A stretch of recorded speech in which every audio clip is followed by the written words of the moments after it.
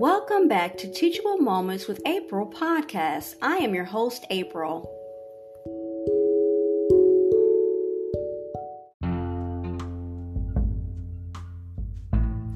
Dental Herbalism, Natural Therapies for the Mouth by Leslie M. Alexander and Linda A. Straub Bruce.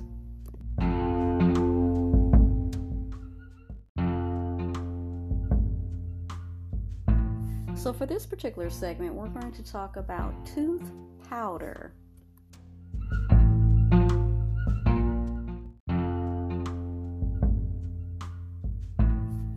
Most of us didn't grow up using tooth powders and don't yet appreciate their usefulness or their advantages. They make excellent choices to promote oral health, have been used for centuries, and can be blended in large or small batches, altering flavor and herbal action to meet individual needs. They are economical to prepare and have a long shelf life. Baking soda can be used as a simple tooth powder or as the primary ingredient of a basic formula. Its acid-reducing and antiseptic characteristics, coupled with its soft, low abrasive properties, make it excellent standalone or component for a tooth powder. Baking soda has the added benefit of decreasing surface stains on the teeth. After choosing herbs to use in a customized tooth powder, perhaps the next most important consideration is to ensure that the herbs we select are powdered finely enough to avoid abrading the teeth and the gums. With time and effort, small amounts of herb may be powdered using a mortar and pestle, but this is slow work. It's unlikely that blenders will powder herbs sufficiently, although a Vitamix blender can often accomplish this task. Herbal suppliers can and do offer dried herbs in powdered form, and when purchased from a reputable supplier, these powders are easy to work with and blend effectively. Michael Moore's tooth powder. Renowned American herbalist Michael Moore influenced, taught, one way or another, reached many practicing herbalists in the U.S. and abroad. His work often emphasized the materia medica of the Southwest and helped in bringing it into mainstream botanical medicine.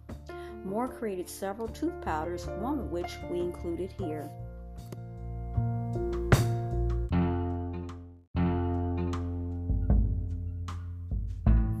12 ounces of arrowroot, 1 ounce of baking powder, 1 ounce of licorice root, 1 ounce of myrrh, 1 ounce of cloves, 1 ounce of cinnamon, 20 drops of peppermint essential oil, and 10 drops of wintergreen essential oil.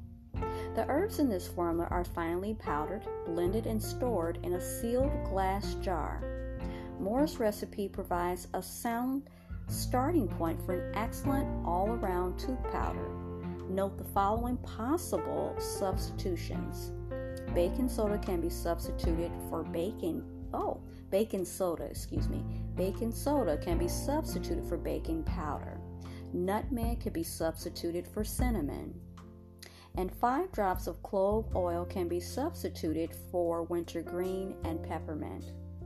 Finely ground fresh black pepper adds a bit of zing as well as an added anti-inflammatory component.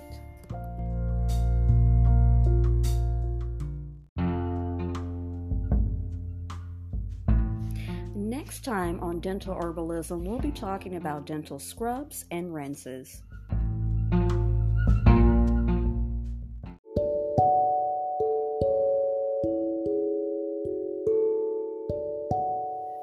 I hope you enjoyed today's episode. Thanks for listening to Teachable Moments with April. If you did enjoy this episode, I invite you to come right back to check out my podcast and my other episodes. Don't forget to listen, add us to your favorites, and support by clicking on the link in the description. As always, be blessed and be well. Until next time.